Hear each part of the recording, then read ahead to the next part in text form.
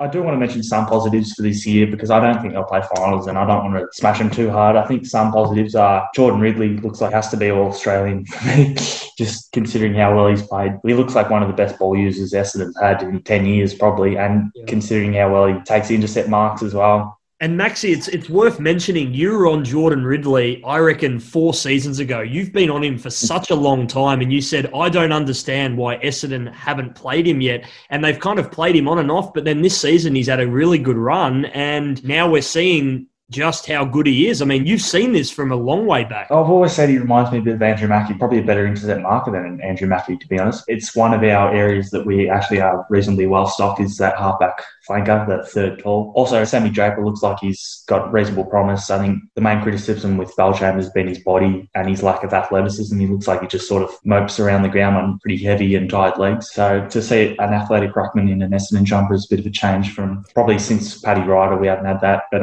also, I think Darcy Parish and Andy McGrath over the last few weeks, even though we've been down, especially McGrath. Those two midfielders you just put on the whiteboard and forget for 10 years. So, yeah, just the question is whether or not they can fix their ball movement and their brand.